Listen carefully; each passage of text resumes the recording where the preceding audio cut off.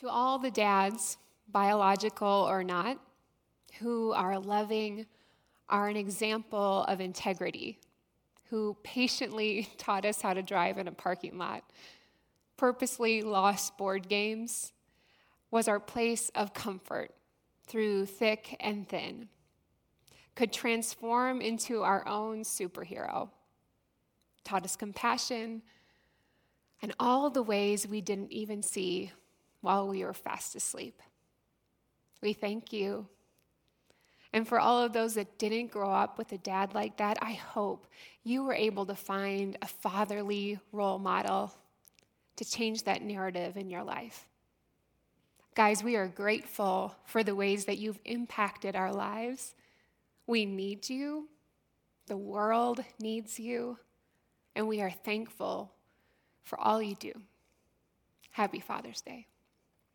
We are in the second week of our series, Pray Like David, where we are taking a look at 3 prayers that are an essential part of our relationship with God: help, thanks, and wow. As we look at thanks today, King David shares with us Psalm 100, which says this: "Shout for joy to the Lord, all the earth. Worship the Lord with gladness. Come before him with joyful songs. Know that the Lord is God. It is he who made us, and we are his. We are his people, the sheep of his pasture. Enter his gates with thanksgiving and his courts with praise. Give thanks to him and praise his name. For the Lord is good, and his love endures forever. His faithfulness continues through all generations." You know, in order for us to have gratitude for God and an opportunity to rejoice, we need to recognize a few things. The first is knowing. Verse 3 says, "Know that the Lord is God. It is he who made us, and we are his. We are his people, the sheep of his pasture." Do you recognize that God has made us?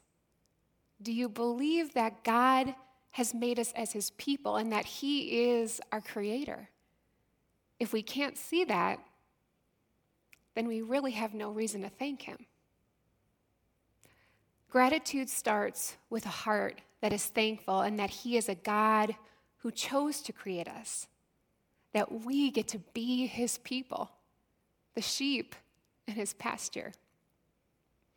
Fathers, whether you realize it or not, you shepherd those around you. A father's words and actions, whether positive or negative, impact us.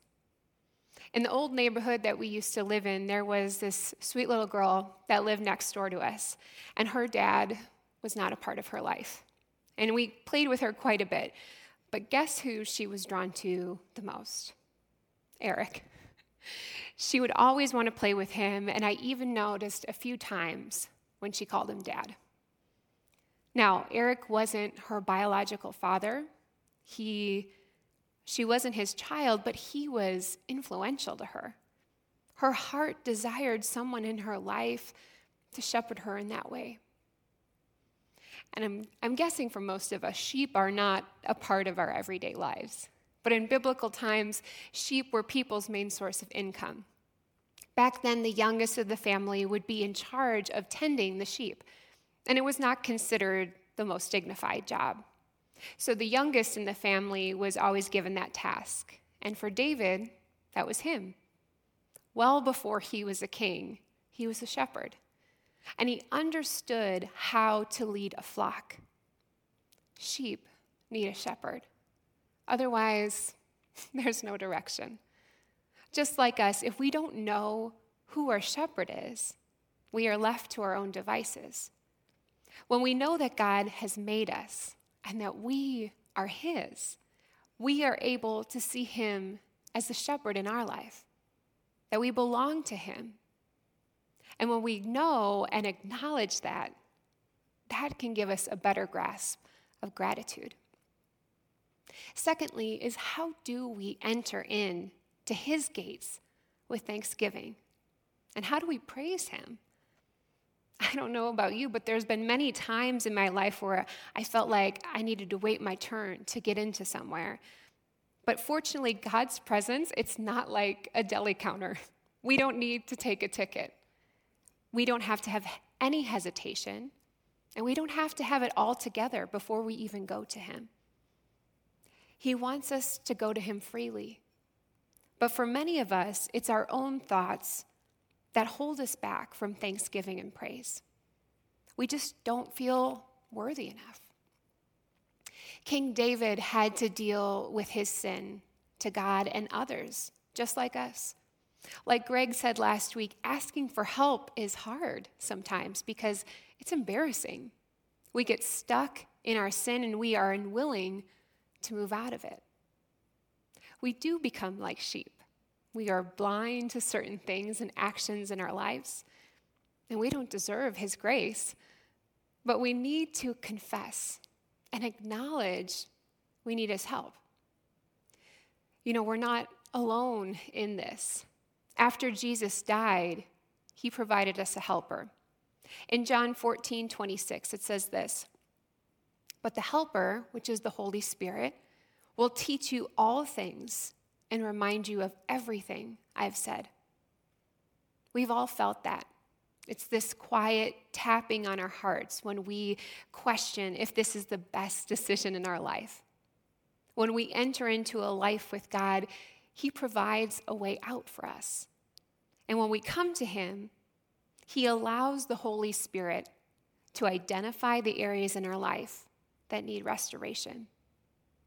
David was called a man after God's own heart, not because he was perfect, but because he realized his humanness and his wrongdoings, and he still went to God.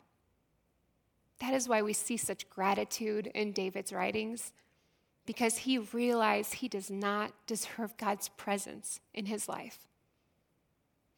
Do we have that kind of receptive heart? A heart that is ready to accept and thank him for his grace. Because when we do, that gratitude can start to flow. That is how we get to enter into his gates with thanksgiving and praise. We realize our own weakness and we start to enter into a life filled with thanksgiving. It can be overwhelming to look back because if I truly take an honest inventory of my life, I get to enter into his gates. I get to praise God. I don't even deserve to even step foot into it. But that is the opportunity Jesus provided for us. He was that sacrificial lamb, and there's that lamb reference again. He is a good, good Father. Because of him, the gates of heaven and his presence are open, and there is no separation. The privilege and the access that we get to our Father is for all of us. All of us get to experience that with him. We get to have a relationship with God. And it's knowing that love and mercy so we can enter into a place of thanksgiving. A great theologian, Charles Spurgeon, said, "So as long as we are receivers of mercy, we must be givers of thanks." Once we've received his mercy, how do we be givers of thanks in our life?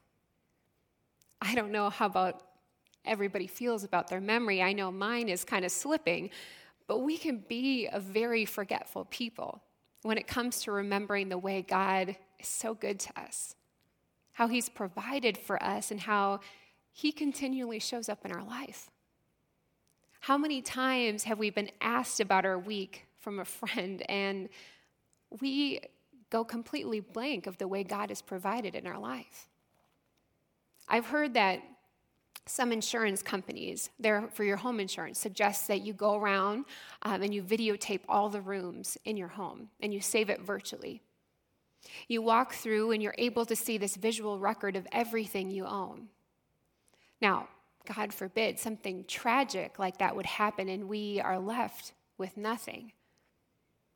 But I have to think in that moment of crisis, I would imagine I would be in shock, confusion, and I would simply forget a good majority of the things I use on an everyday basis. The same is for us. We need a record of gratitude, a reminder of all the ways God has showed up and he has continually provided for us. We easily forget, especially when crisis happens in our life, because it takes our focus off of who is our shepherd. He wants us to just dwell in him, not to stay in a place of shock, confusion, and simply forget our gratitude. It's when we start to lose direction and we miss God's work in our life that we just don't remember.